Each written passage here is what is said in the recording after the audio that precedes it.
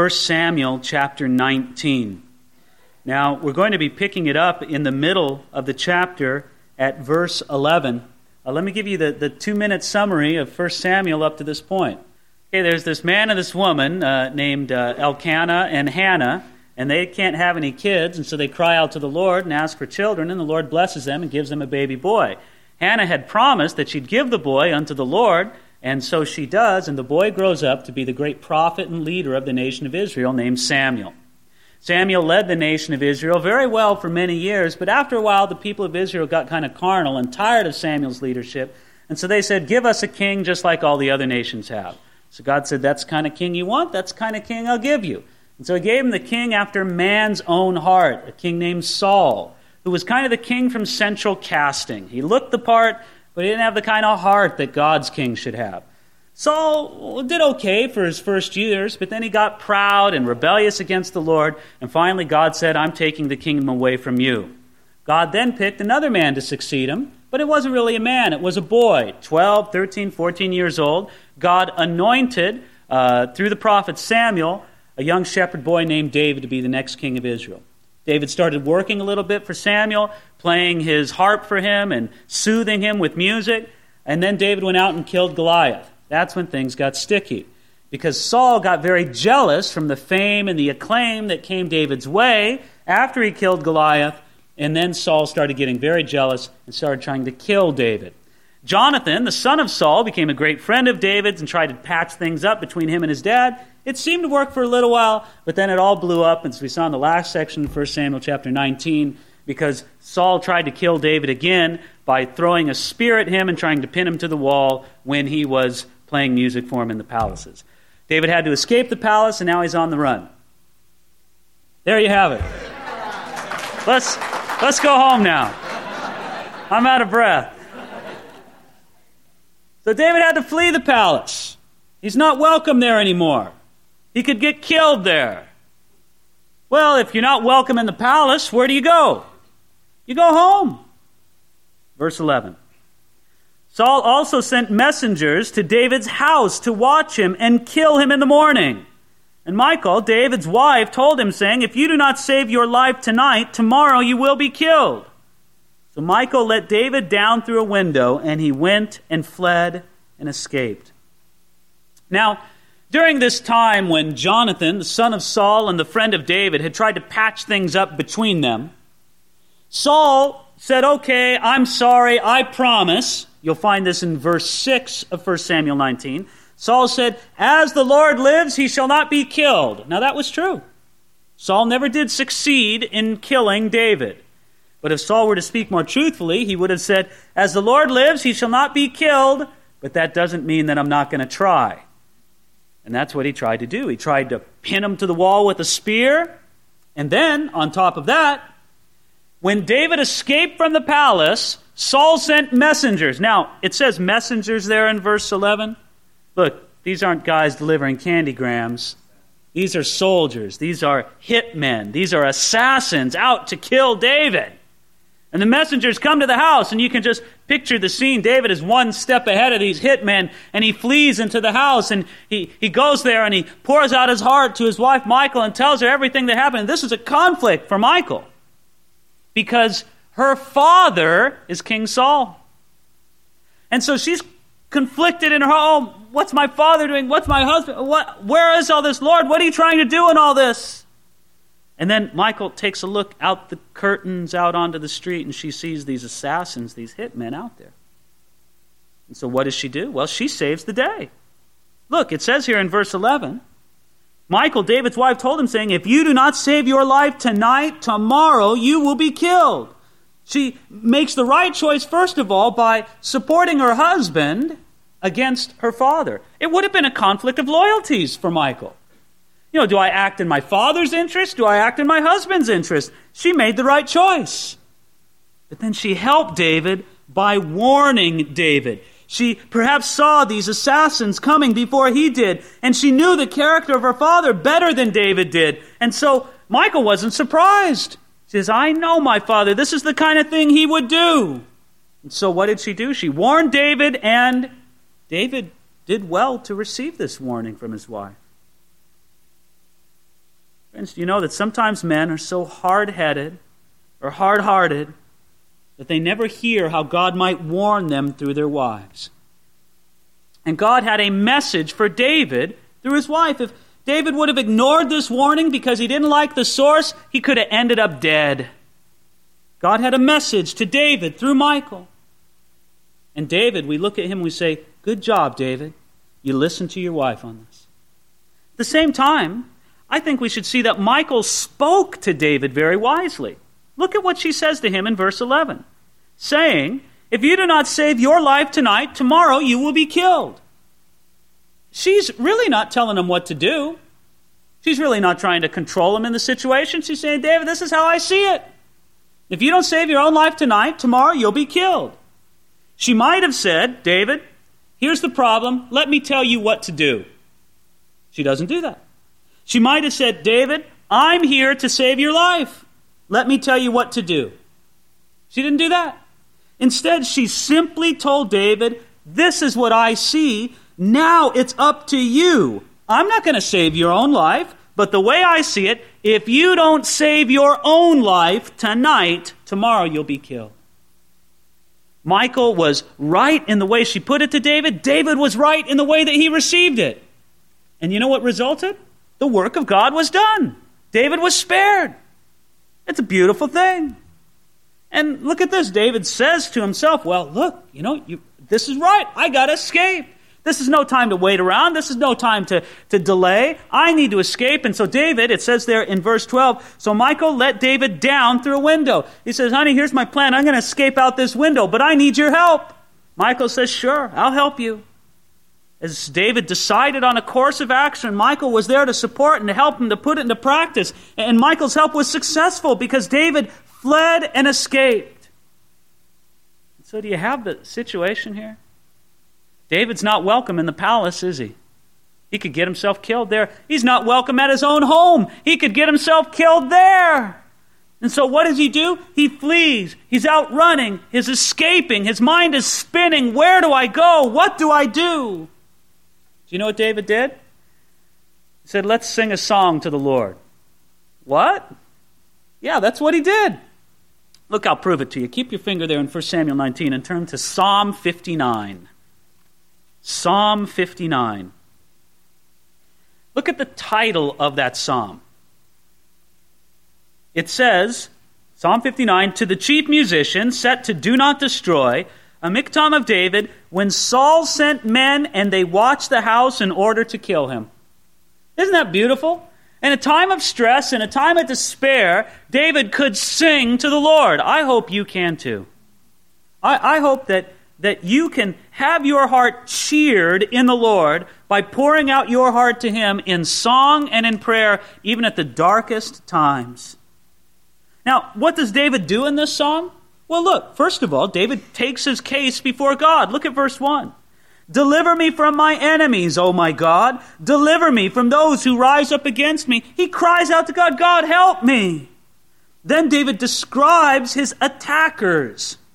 He says in verse 3, they lie in wait for my life. Then in verse 6 he says, they growl like a dog. Verse 7 he says, they belch out with their mouth, their swords or their lips.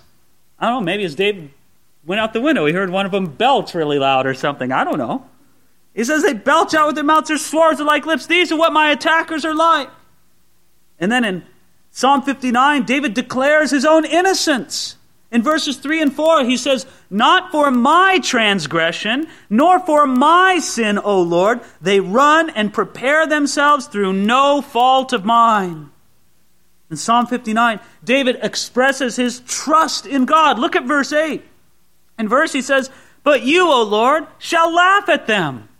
Yeah, I know Saul's against me. I know these assassins are against me. I know circumstances are against me. But Lord, you're going to have the last laugh. I know that, Lord. I trust in that. And then in verse 10, he says, my merciful God shall come to meet me. You see the confidence of David? You see the joy of David? He has this joyful confidence in God.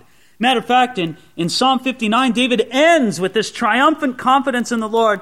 Now, remember, this is sung by a man who's on the run. He's not safe in the palace. He's not safe in his home. Everything seems to be crumbling around him. But he says in verse 16, "But I will sing of your power. Yes, I will sing aloud of your mercy in the morning, for you have been my defense and refuge in the day of my trouble. To you, O my strength, I will sing praises, for God is my defense, the God of my mercy." Isn't that beautiful? Friends, that's the heart of a man or a woman after God's own heart, trusting in Him, loving Him, singing unto the Lord at a time like this. Now, that's David. He's on the run. Where's he going? Well, we'll find out in a few minutes, but let's take a look at what it was back at his house. Back to 1 Samuel chapter 19. Now we're at verse 13. "And Michal took an image and laid it in the bed, and put a cover of goat's hair for his head, and covered it with clothes. So when Saul sent messengers to take David, she said, 'He's sick.'" You get the scene, don't you? Michal's thinking, David's on the lam. I need to give him some time to get a head start. So I'm going to stall. I'll take one of these images and I'll put it on the bed and I'll make it, do the thing like you did when you were a kid to try to fake out mom and dad, make you think you were there in bed when you weren't. And so I'll do that and so the messengers bang on the door in the morning, "Let us in, we know he's in there." And they said, "Well, he's sick. You want to take a look?" They take a glance and say, "Well, looks like there's some guy laying in bed. That's fine." Now, we could go on to the next verse, but there's something significant here in verse 13.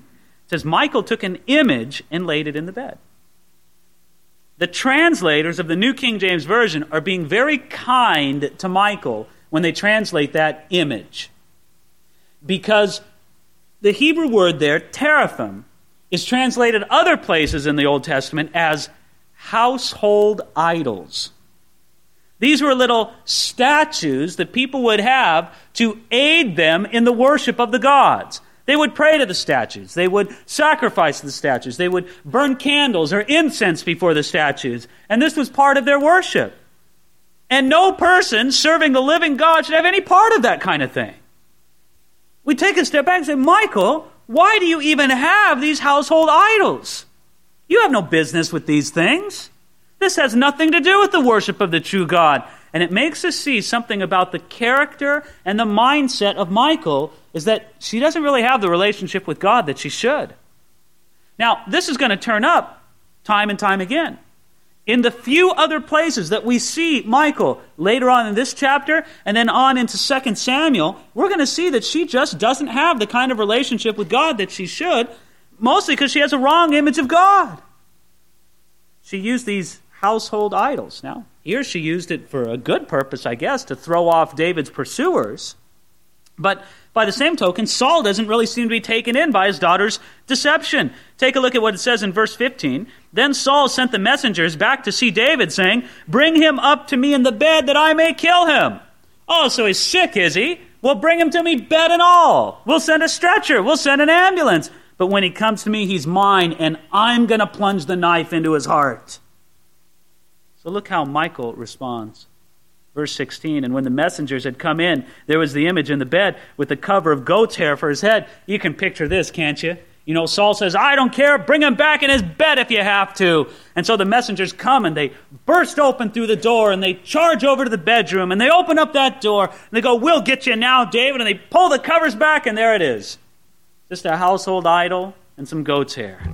They say, "Wait, what's this? We're going to go tell King Saul." And they take the report back to King Saul. And then Saul confronts his daughter. In verse 17, "Then Saul said to Michal, 'Why have you deceived me like this and sent my enemy away so that he's escaped?' And Michal answered Saul, 'He said to me, let me go. Why should I kill you?'" Now there's two sad things said in verse 17. The first sad thing is what Michal said.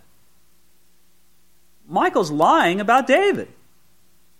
She's painting David as a cold-blooded murderer who basically stuck a knife to his wife's throat and said, "If you don't help me escape, I'll cut your head off." Well, that wasn't how it happened at all. But in protecting herself before King Saul, Michal lied about David. I don't think she had to slander David to protect herself. But that's what she did, and that's sad. But the far sadder words in verse 17, far more sad than anything Michal might have said under fear or duress, far sadder is what Saul said when he said those two words in verse 17, my enemy. Who's he speaking about? David. Do you see what Saul says about David? My enemy. My friends, if Saul only had the eyes to see it, he could have seen that David was the best friend he ever had. David was there to serve Saul. David was there to protect Saul. David was there to do whatever he could. Saul, do you need me to play music for you so that you can be soothed in your spirit? I'll do it. Saul, do you need me to be the captain of one of your armies? I'll do it. Saul, do you need me to go out and lead in battle against the Philistines? I'll do it. Saul, do you need me to go out and kill a giant for you? I'll do it. David's heart put him in a place where he could have been the best friend Saul ever had. But Saul, because he was in the flesh, because of his jealousy, he looked at David and he said, my enemy. And sometimes that's how it is with us. We make people our enemies. They don't make themselves our enemies. We make them our enemies. And that's what Saul did. Saul created an enemy out of a friend. And it was within Saul's power to change it at any time. But he wouldn't. Those are sad words in verse 17. Well, back to David. David escaped from the house and he's running on through the night. And where's he going to go? You know, he sings this song. He expresses his confidence in God. Lord, I'm trusting you. Lord, I believe you. But you know how it is. You bring it before the Lord. You lay it before him and you feel good, don't you? It's like, yes, it's all right. The Lord is going to take care of it. Yes. Then a half hour later, the things just come flooding back on you again. And you got to take it to the Lord again. And David's just going up and down. He's an emotional wreck. It says, where do I go? I know where I'll go. I'll go visit the prophet Samuel. That's where I need to be. I need to be with a man of God. I need to be with somebody who can pray with me and protect me and be there for me. And so that's what David does. He goes and he escapes. Verse 18, so David fled and he escaped and he went to Samuel at Ramah and told him all that Saul had done to him. And he and Samuel went and stayed in Naioth. Oh, there's David. He just vents before Samuel. Oh, Samuel, what's the Lord doing here? Samuel, let me tell you he threw spears at me. Not once, not twice, 3 different times. Samuel, he wants to kill me. He sent assassins to my house. Lord, I don't understand what the Lord's doing through all this, Samuel. You anointed me a king, and look at what's happening. I guess it's not time yet, but why is it so hard, Samuel? Does God want me dead? Why is the Lord allowing this? So you know what Samuel said to David? He said, David, let's go have a prayer meeting. I'll tell you how this works out. Let's just keep going here and you'll see how it develops. Verse 19. Now it was told Saul, saying, take note, David is at Naioth in Ramah. Saul gets the intelligence report, right? We found David. We've located him. So what's Saul going to do when he finds out that David is at Naioth? Well, he's going to be persistent. Verse 20, then Saul sent messengers to take David. Look, Saul, if there's anything to admire at him in this point, it's his persistence. We can't admire the devil's work, but we can admire the devil's work ethic. He's working hard here, and he's going to stick with this plan. And so he's going to get David. Verse 20, then Saul sent messengers to take David, and when they saw the group of the prophets prophesying, and Samuel standing as a leader over them, the Spirit of God came upon the messengers of Saul, and they also prophesied. Do you get the picture here? First of all, let me clarify when it says that they prophesied. The meaning of the word prophesied in the Bible isn't necessarily predicting the future. It's not like these guys were saying, well, I think this is going to happen tomorrow, and I say this will happen next week, and I say this will happen next month. That's not the idea behind the word prophesied. It could mean to speak in a spiritually prompted way. It can mean to speak unto the Lord. It can mean to speak for the Lord. I believe that what was going on here with Samuel and the prophets as they were gathered together is what you had in front of you was what we would consider an on-fire prayer meeting. There they are, just pouring out their hearts to God, and God's speaking to them, and they're speaking to God, and they're praising God and worshiping God, and the Lord's speaking to them, and it's just a beautiful on-fire prayer meeting. And there's Samuel leading the prayer meeting. David's there. Samuel's disciples, the other prophets are there, and they're all there together, and then bursting in through the door come these messengers, these assassins from Saul. And they look around the room, and their eyes fix on David, and they say, oh, this is great. This is easy. We might have thought David would be guarded by soldiers. We might have thought David would have bodyguards around him. And look at him. He's just surrounded by a bunch of lily-livered prayer meeting people. This is easy pickings. We'll just grab him and drag him out of here, and then Saul will be happy, and we'll be happy, and everybody will be happy. And they burst in through the doors. And they're ready to grab David, and something happens to him. The Spirit of God comes upon them. Maybe they just stopped dead in their tracks, and they blinked. And they sat down, and they started praying too. They started praising too. The Lord took one of them and spoke something through one of them. And they pray, and they praise, and maybe it goes on for an hour, a couple hours. It's a great prayer meeting. And then the meeting's over, and they're all hugging each other. They're all hugging David. Oh, bless you. Well, we're going to go back home to Saul now. See ya. Bye. Bless you. Why did the Holy Spirit do this? These were not men who were seeking diligently after God, longing to be filled with the Spirit. It's not like, oh, Lord, we just hope you meet us with your Spirit today. No, they didn't have that thought at all. Then why did the Holy Spirit come upon them? It was because God was protecting David, and this was this was the Lord's way of disarming those who came to capture David. These men are disarmed. They can't do anything. And don't you see that the Holy Spirit was saying through all of this, He was saying it to the assassins. He was saying it to Saul. I am in charge here. You can't lay a hand on my servant David. I'm in charge. I'm going to send you men home empty-handed. Instead of seeking to kill David, you should seek to be filled with the Spirit of God. So they went home empty-handed. The Holy Spirit had let everybody know, I'm in charge here. You're not in charge. So when they went home, what do you think happened? They made the report to Saul. Saul said, wow, I guess the Holy Spirit really is doing something. We'll just leave him alone. Not in your life. Look at verse 21. And when Saul was told, he sent other messengers.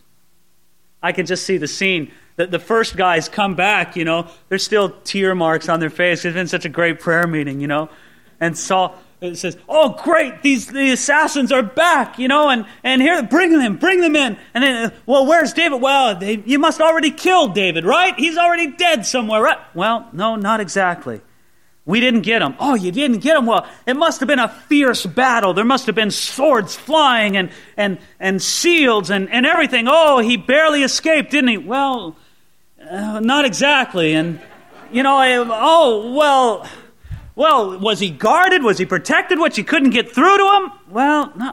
You see, we went in there and they were having a prayer meeting, Saul. And Saul probably thought, you wimps, you lily-livered people, you don't need cowards, incompetent people. I'll send more people. And so that's what it says in verse 1. When Saul was told, he sent other messengers, and what? And they prophesied likewise. They come back the same way. Tear marks down their face. And Saul, I don't know what happened. We went in there, we thought we had him, but it just didn't work out that way. Saul's heart changed? No, look at verse 21. Then Saul sent messengers again the third time, and they prophesied also. Hello, Saul, are you getting the message? No, he's not. He's not. Because look at what he does in verse 22. Then he also went to Ramah. Saul said, look, you guys are incompetent. You don't know what you're doing. If you want something done right, you got to do it yourself. So get out of my way. I'm going to get him. Guys can't beat up a bunch of people in a prayer meeting. I don't know what good you are. So Saul says, I'm going to get them. Verse 22, he also went to Ramah and came to the great well that's at Seku. So he asked, and he said, where are Samuel and David? And someone said, indeed, they're at Naioth and Ramah. Then he went there at Naioth and Ramah, and the Spirit of God was upon him also, and he went on and prophesied until he came to Naioth and Ramah. The Lord isn't even letting Saul get to the prayer meeting. The Spirit of the Lord comes upon him before he arrives.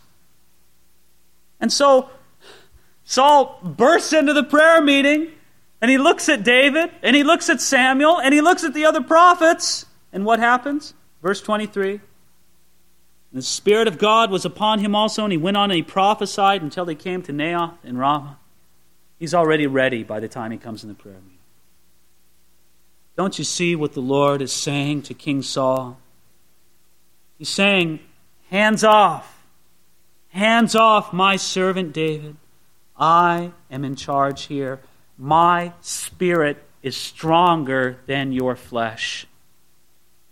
And I bet he's also saying to Saul, Saul, isn't it beautiful how you feel right now in tune with the Spirit of God? Saul, it could be like that for you all the time if you would surrender to me. Now, it would be enough if it ended right then. But it doesn't. Look at verse 24. And he also stripped off his clothes and prophesied before Samuel in like manner, and lay down naked all that day and all that night. Therefore they say, is Saul also among the prophets?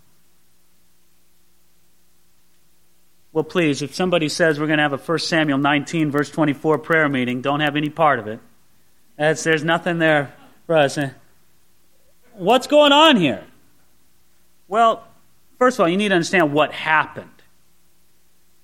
It's probable, though not certain, but it's probable that Saul never stripped himself bare. The Hebrew word naked can just mean destitute of clothing, like what we would say just down to your undergarments. That's probably what it was. The whole force of this was very important. Saul walked in there dressed like a king. And the Lord wanted to say something very powerfully to Saul and to everybody at that prayer meeting. He wanted to say, take off your kingly robes. You're not acting like a king. I'm stripping you of your royal glory. Don't you think that was humiliating for Saul? But the sense is that the Spirit of God was compelling him to do it. The Lord was saying something powerful here. This is extreme, isn't it? You bet it's extreme. It's always extreme when God humbles us. That's why God counsels us to humble ourselves instead of making Him do it. 1 Peter 5:6 says, therefore humble yourselves under the mighty hand of God, that He may exalt you in due time. You humble yourself and let the Lord exalt you. Now, one of the things I think I'm starting to get in my mind through the years is that when man does something, even at its best, even doing the best we can, it's pretty lame when man does something.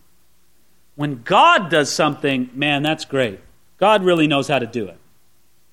And so the Lord says, humble yourself and I will exalt you. Well, I'd rather do the work of humbling myself, right? Because I'll do the best I can, but even the best I can, it's not the kind of, most complete job, but I'll do the best I can. But if the Lord exalts me, man, that's great. God's going to exalt. Man, the Lord knows how to exalt His servants. So praise God for that.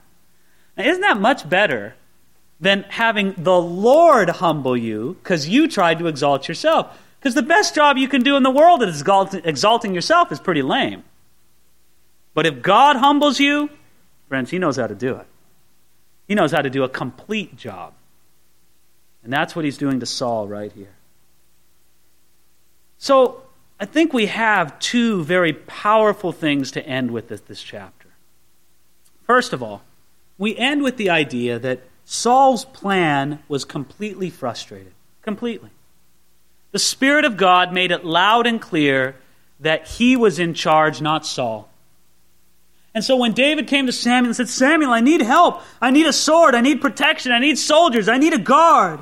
The old prophet could have told David, listen, Let me tell you something. You need to go to the safest place I can think of. And David's thinking, oh, great, it's a fortress. It's a barracks. There's soldiers. You need to go to the safest place I can think of, David. And Samuel says, it's a prayer meeting. Let's go. You know, and it's true. The safest place you can be is secure in the Spirit of God. The safest place you can be is walking in the Spirit. You've got dangerous things all around you. Let's say you're at a fork in the road right now in your life. Do you go to the right or do you go to the left? And it's a dangerous place. You don't know which one's the right decision. What do you do? Friends, if you're at that fork in the road right now, you need to do everything you can to humble yourself before God, to submit to Him, to listen to God, to wait on the Lord, to worship Him, to serve Him. Have your heart as right with God as you can possibly make it. Then you're at a safe place. Man, you're safe then. But if you're walking in the flesh, if you're walking in self-will and pride, man, it's a dangerous place to be. So the safest place we can be is walking in the Spirit, in the center of God's will. But there's another thing to see here. Look at Saul. Saul was greatly affected by the power of God, wasn't he? He prophesied. He greatly humbled himself before all these people. Saul was very affected by the power of God. And I could just imagine, you have a testimony meeting and Saul comes up. Let me tell you, he says, boy, I was going in. I was really mad at David and I was going to kill him. But then the Spirit of God came upon me and I started prophesying. And then I just humbled myself before the Lord. I was so humbled. God humbled me before Him. And wow. And Saul could go on and on about how affected he was by the power of God and the amazing experiences he had when he was affected by the power of God. But friends, don't you see that you can be affected by the power of God without being surrendered to the power of God? David, at that prayer meeting, was surrendered to the power of God. Samuel was surrendered to the power of God. Saul was affected by it, and he had a story to tell about his experiences. But there was no surrender, therefore there was no change of his life. Friends, don't be satisfied with having experiences with the Lord. Say, Lord, I want to surrender to your power so that you can change my life for your glory. And He'll do it.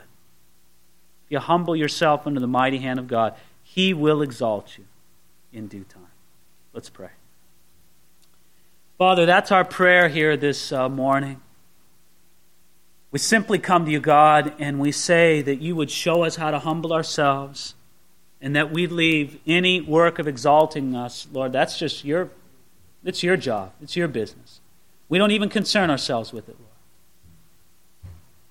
Lord. Father, we ask now that in Jesus' name, you'd help us to have that confidence in you, that we'd surrender to you, and not just be affected by the power of God, but surrender to it. Help us with that, Lord. Help us to surrender to you and to your power. In Jesus' name.